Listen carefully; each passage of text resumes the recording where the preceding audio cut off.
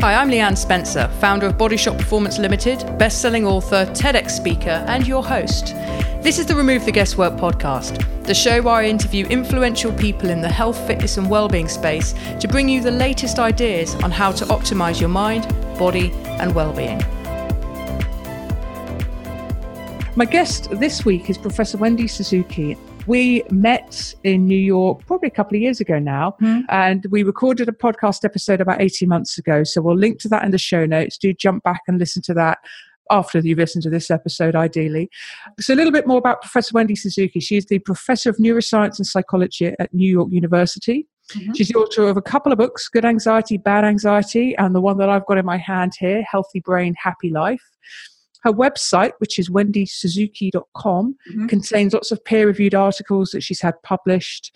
She runs an interactive lab at New York University, I believe, studying primarily the effects of exercise on the brain. Yes. There's much we don't know, but there's much that you're discovering. We'll talk about some of that.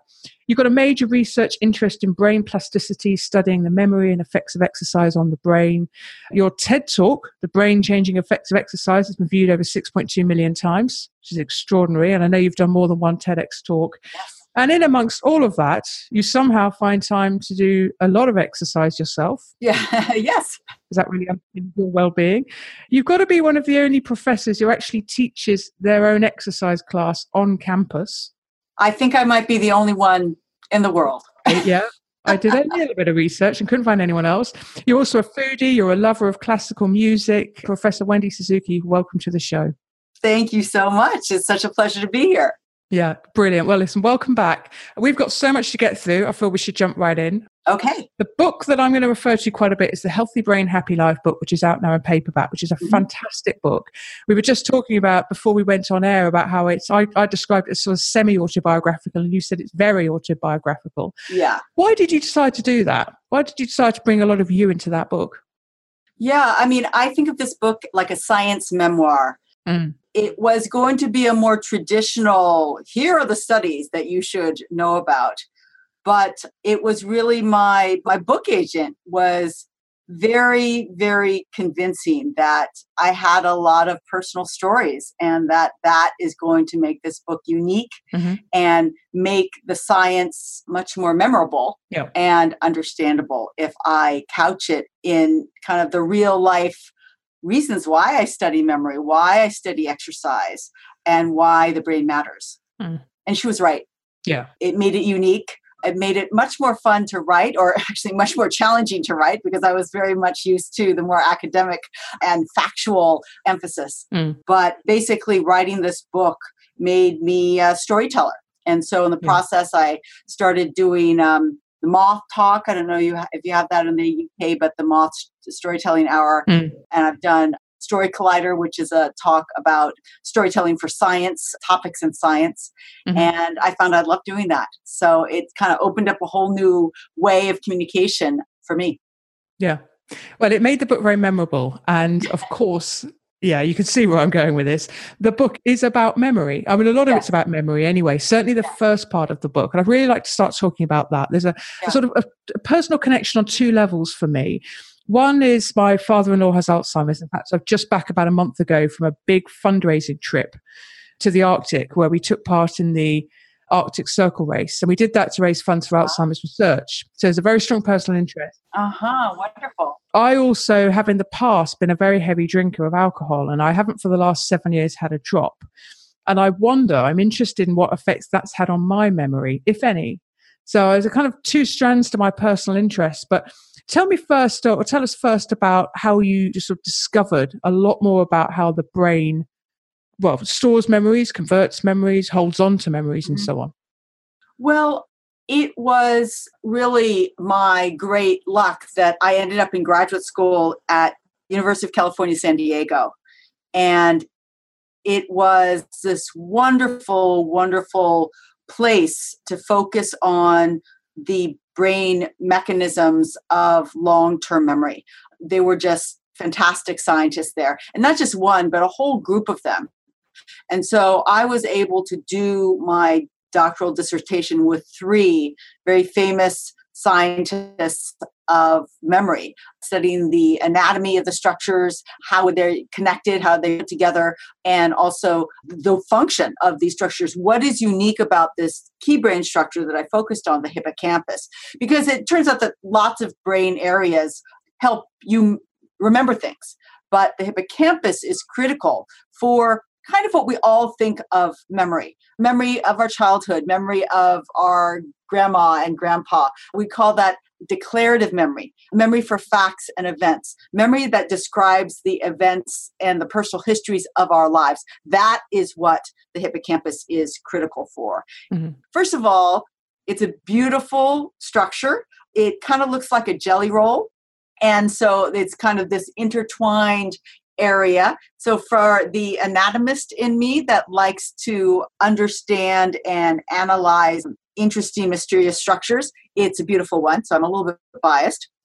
But I just was always fascinated with the structure that would allow us to, from a memory that could last a lifetime. A lifetime could be 80, 100, over 100 years. And that event might have only lasted a moment.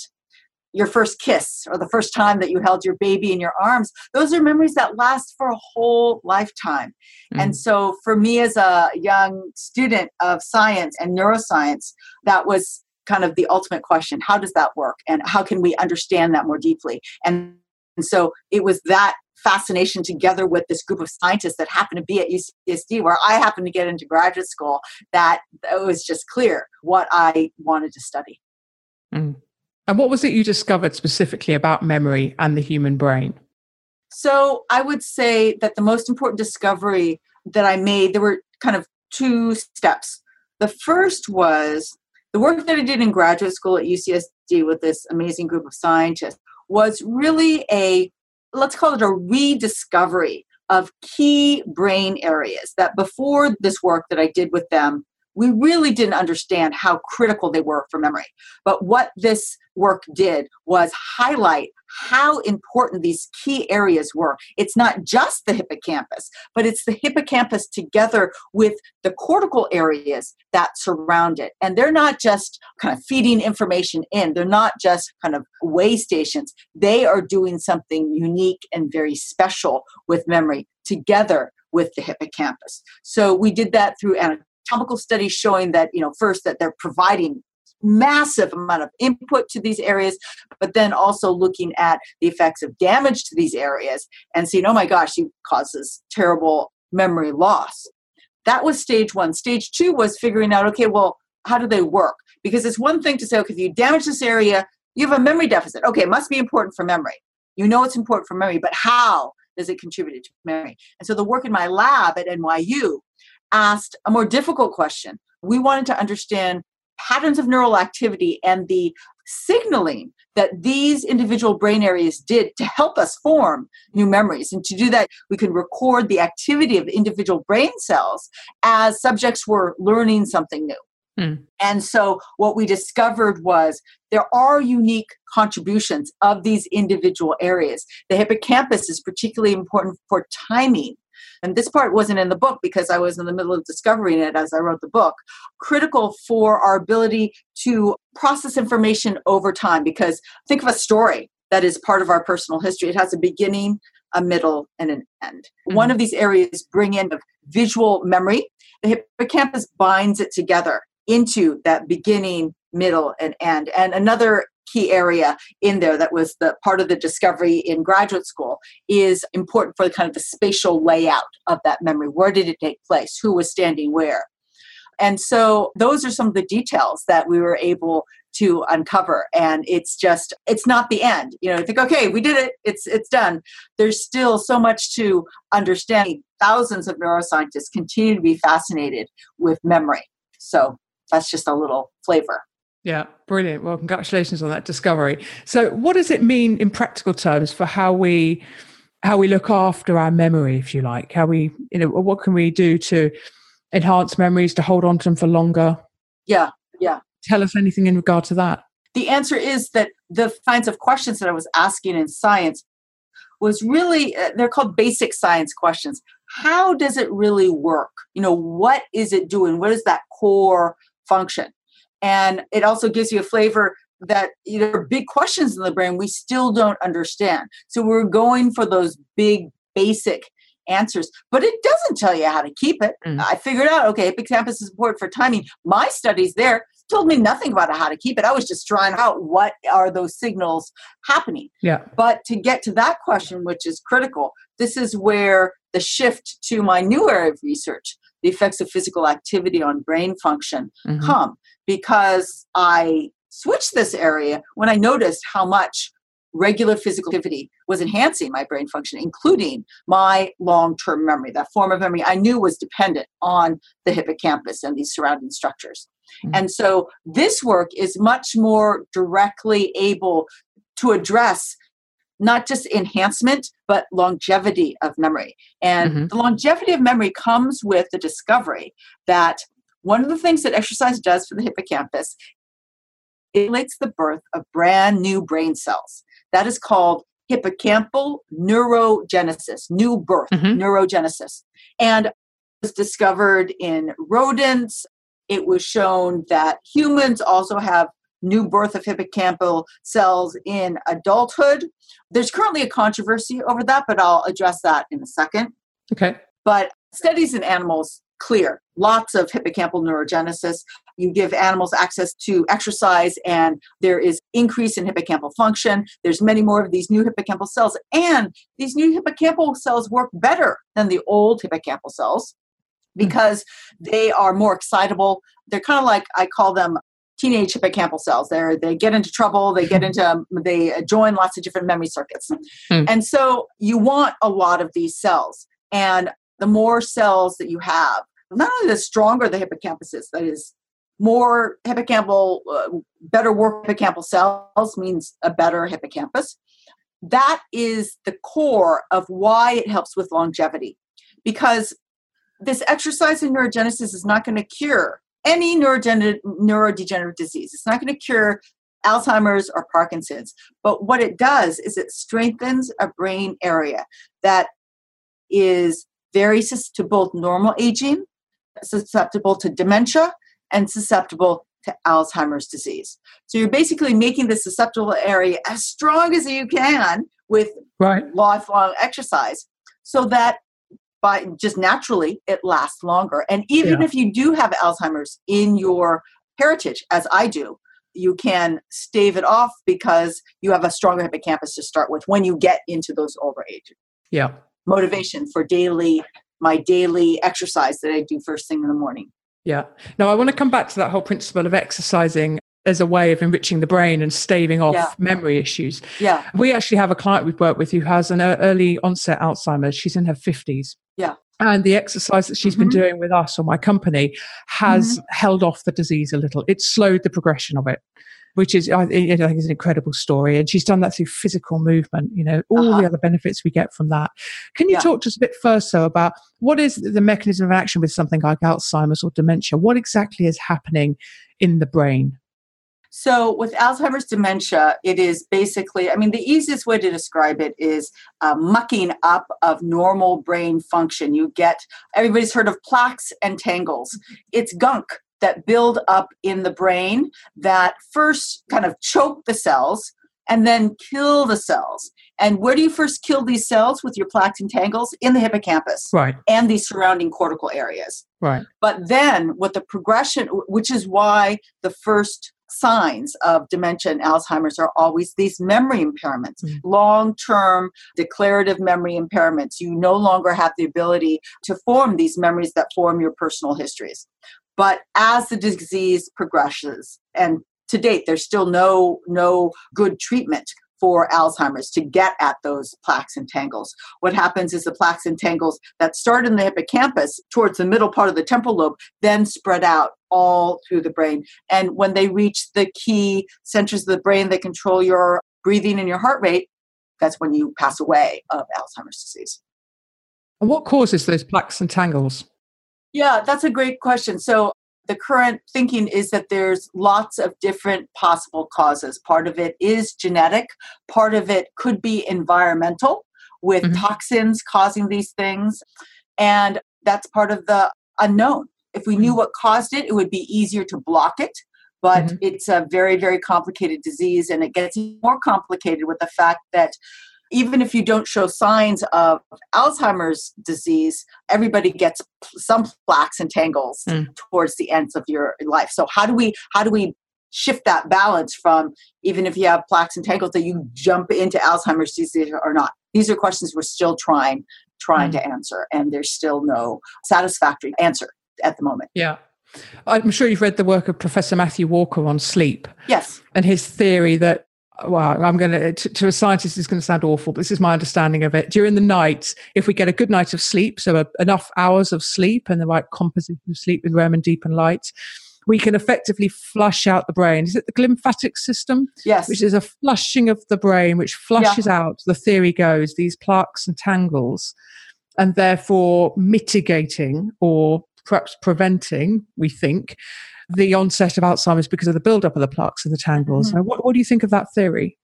So, I mean, I think it's an interesting theory. I think it has a long way to go before we actually have direct evidence for it. What I am sure of is that, and I'm sure Matthew would agree, that sleep is essential for healthy brain functioning. So lack of sleep causes more stress on the brain. And stress is terrible for the brain. Stress is something that causes not necessarily plaques and tangles, but lots of other stresses on the brain. So I consider sleep similar to exercise in the sense that it is two of the most healthy things that you can do for your brain.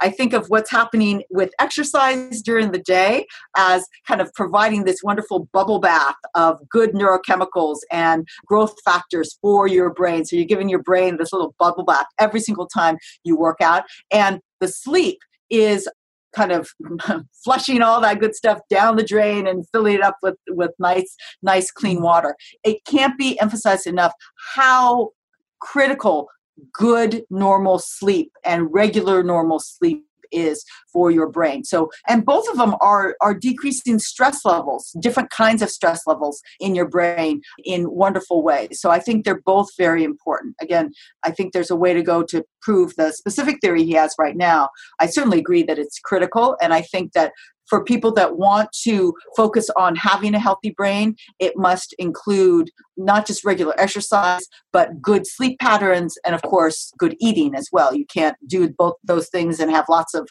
sugar and high fat and no vegetables and expect to have a healthy body and brain. So all of these things are playing a role. Yeah, absolutely agreed. Now, health's very interconnected, isn't it?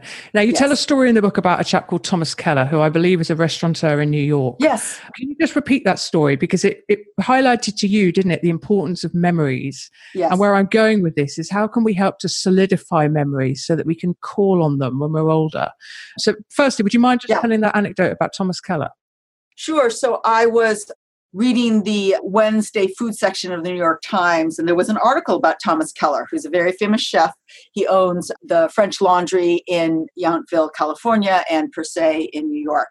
So, I love those restaurants, and I'm a big foodie, and I love reading about special chefs and how they create all of their amazing foods. And so I was looking for an article like that.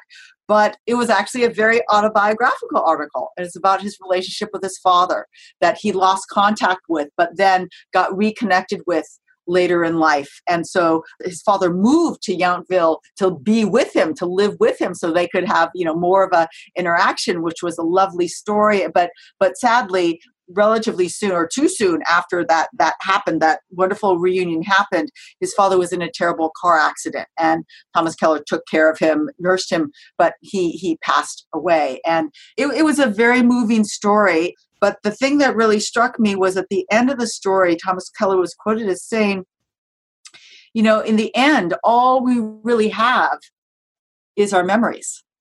And you can just feel that, he held those memories later in life to finally be reconnected with your own father. And it didn't matter how much money he had or, how much money the father left. That was irrelevant. It was those memories of sharing food and sharing his life with his father at the end that was so precious. And I thought, that says it right there. That in the end is our most precious commodity, is our memories. And that is part of the reason why I have been fascinated with memories all our life. And it does define who we are as people. It defines our personal histories. Who would I be if I didn't have my memories of high school and my memories of college and my memories of growing up and spending weekends with my favorite aunt? And all these things make us up. And it just brought home how critical memory is. And we don't think about that on an everyday level. But as a neuroscientist who studies memories, I loved that story because it really brought it home in a beautiful way. Well, and it definitely did for you, because you talk in the book about how it changed your relationship with your parents. You started to say, I love you at the end of conversations, which had been such a cultural no-no. Yes. It changed the way that you interacted in a lot of different of your personal relationships, as you talk about in the book. Yeah. For me, connection is a huge part of being alive and being human, and shared memories is a big part of that connection as well, making them, but also drawing on them. I've got a lot of friendships that I've known for, just about half my life now, for some of them a little bit more. Yeah. And the bank of shared memories that we have, I want to hold on to those. My goal is to be 100 and walking, talking, and being able to make my own decisions, to be in charge of my own faculties, and certainly to be able to recall those memories as a fourth one that I should add on to that. Yeah. You talk in a book about how we can use emotion, amongst other things, to strengthen memories. Tell us a bit more about that. Yeah. So right next to the hippocampus in the brain, right in front of it, is a small structure called the amygdala. Amygdala means almond. It's almond shaped. And we know that it's critical for emotional memory, both negative emotional memory and positive emotional memory. And that kind of charge of emotion is very important to help the longevity of a memory. Why do we know this? We remember the happiest and the saddest moments of our lives. And that does not happen in the same way unless we have the amygdala intact. And so, just to continue on with the Thomas Keller story, I had, inspired by this, I had this revelation or just realization when my father developed terrible memory loss from dementia. He went from just normal, dad was dad, to I can't remember how to get to the 7-Eleven that he used to drive to every afternoon to get his afternoon cup of coffee. And it was a very scary situation, and I got him the best neurologist that I could find. But I realized, as you mentioned, that, in my culture, so I'm Japanese American, my parents were born in the United States, but we still carry on some traditions from the Japanese culture. And one of them is that we never say emotional stuff to each other. And it meant that as adults, my parents and I had never said, I love you. We said it when I was young, but never as adults, because that was kind of too emotional and too mushy. And when my father started having this dementia, and I know a lot about it, and it was eventually diagnosed as Alzheimer's dementia, I thought, wait a second, I don't think I like this tradition. And so I decided I wanted to start saying I love you. But I was living in New York and they live in California, and I couldn't just start saying it out of the blue. That would feel too weird after never saying it as an adult. So I decided to ask permission to say I love you. So I had this conversation on the phone where, first I asked my mom, I said, hey, do you ever notice we never said I love you? And what do you think about starting to say I love you at the end of these telephone calls? And that was met with a huge gap of silence because she didn't know what I was asking. And then finally she said, and this was what I was scared of. I was afraid she was going to say, no, I don't really want to. And she said, yeah, I think that's a great idea. And so we said very awkward, I love yous. And then I talked to my dad and I asked him the same thing. And of course he said yes. I was less worried about my dad. But the thing that happened the following week when I called back, I talked to my mom and we said, I love you. And that was just a little bit less awkward, which was great. And then I talked to my dad and I was ready to remind him, because a week is a long time for somebody with dementia. That is a long-term memory. And I was all ready to remind him, Dad, remember last week we had the conversation, we're going to start saying, I love you. But he said it first at the end of that conversation and really surprised me. And he always remembered it for several years before he passed away. He always said it first. He always remembered that. And that's my best example of the power of an emotional memory and the power of emotional resonance. It was very rare for his child to ask permission to say, I love you. It was a very emotional and memorable thing. And that allowed him to create a new long-term memory when his hippocampus was not working very well. And that is my best example for why situations with emotional resonance are memorable for us and how we can use that to help remember the things that are important to us. Mm. And I love that story. It's a great anecdote and really proves the point, I think. Let's move on to other ways in which we can enrich our brain and therefore our memory. And I know that the main thrust of your work is around physical exercise. And for your own journey into that, I'll refer people back to our previous podcast or your book. Okay. Or both. Yes. Because we talked about, your journey into, I think, 3 words you used in the book, your words, fit, fat, and fearful. But that was halfway through your journey. Yes. I'm definitely quoting on that. You're looking at me as if to say, they are your words. Yeah, but that was halfway through your journey, wasn't it? Because you weren't fit at the very outset. You did nothing at all. But I'll let people read the book to hear that aspect of your story. Yes. But I know that exercise is a huge part of how you enrich your brain and everything you've discovered around physical exercise. So let's start with that point there. What do we know about the effects of exercise on the brain and therefore memory? Yeah. So there are so many positive things that exercise does. And that's the wonderful thing about exercise. But it makes it harder for a scientist like me to study them and keep track of all of them because there are so many things happening. So let me start with probably the thing that the people that are part of a regular exercise routine notice, the mood effects. You feel good after a workout. And not only are you just proud of yourself, yeah, I did it, but there is a happiness, a better mood. And that is because physical activity stimulates the release of dopamine, serotonin, noradrenaline, endorphins, and enkephalins. Lesser known, but probably doing what we thought endorphins were doing, but it might be enkephalins doing it. Anyway, You get the idea. This is where I created this image of the brain's bubble bath, that these things are being stimulated and secreted by the brain after every single workout, such that you not only feel better, but regular physical aerobic activity has been shown to be as effective as the most commonly used antidepressant to treat major depressive disorder. Now, I do not have major depressive disorder, but after every single workout, I do notice that burst of energy and better mood. But that's not all it's doing. It's also stimulating what's called growth factors. Growth factors are factors that are helping the brain grow and create connections or synapses.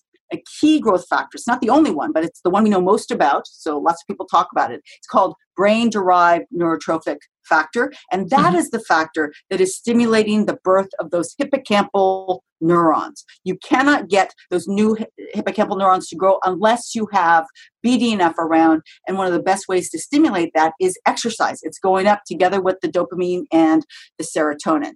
Other growth factors are likely as or more important than BDNF in the prefrontal cortex, which is also highly sensitive in a positive way to every single workout that you do. There's improvement of prefrontal function. There's no evidence for new brain cells being grown there, but evidence for the axons to be strengthened as you exercise in the prefrontal cortex and more synapses in the prefrontal cortex, and certainly better prefrontal function. So you're able to shift and focus your attention better. Your working memory, that memory that keeps things in mind as we are having the conversation, that is also improved. So we've hit prefrontal cortex, we've hit hippocampus, we've hit the neurotransmitter systems. And the other thing that is improved is the circulatory system. So with regular aerobic exercise, you get stimulation of brand new blood vessels in the brain. That is called angiogenesis. Why is that good? It's good because the brain is the number one user of oxygen in the entire body. And the more blood vessels you have, the better that oxygenated blood can perfuse the entire brain. So now we have something with exercise that's global. It is helping the whole brain to get better oxygen. And think about this: as you age, we become more and more susceptible to strokes, which are, bursting of blood vessels in the brain. The best thing to have in your brain if a blood vessel bursts is more blood vessels. And so imagine yourself, getting more and more blood vessels as you are exercising. So as you get more and more susceptible to strokes, you have lots of blood vessels there to help recovery go on. And plus, just more blood vessels, again, means better perfusion for your entire brain. So there's also metabolic, and finally the last one, metabolic changes. So your brain has improved metabolism, basically, with regular exercise. We're hitting it on all levels. We have mood boosts, we have structural strengthening in the hippocampus and the prefrontal cortex, we have overall better circulatory function, and we have improved metabolism in the brain. So the brain is processing its transmitters and kind of getting rid of the waste products that Matthew Walker is talking about gets flushed out at night. Well, it's actually being flushed out all the time. And so exercise helps with that as well. Okay. So the next obvious question is, what type of exercise do we know? Yeah.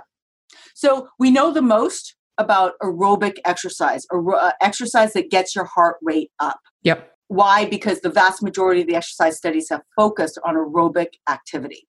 Now, fewer studies have looked at strength training activities, weightlifting, things like that.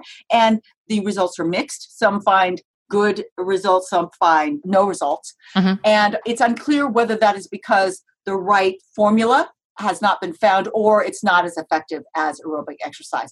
My best guess, my hypothesis for this is that there will be positive effects of all kinds of exercise.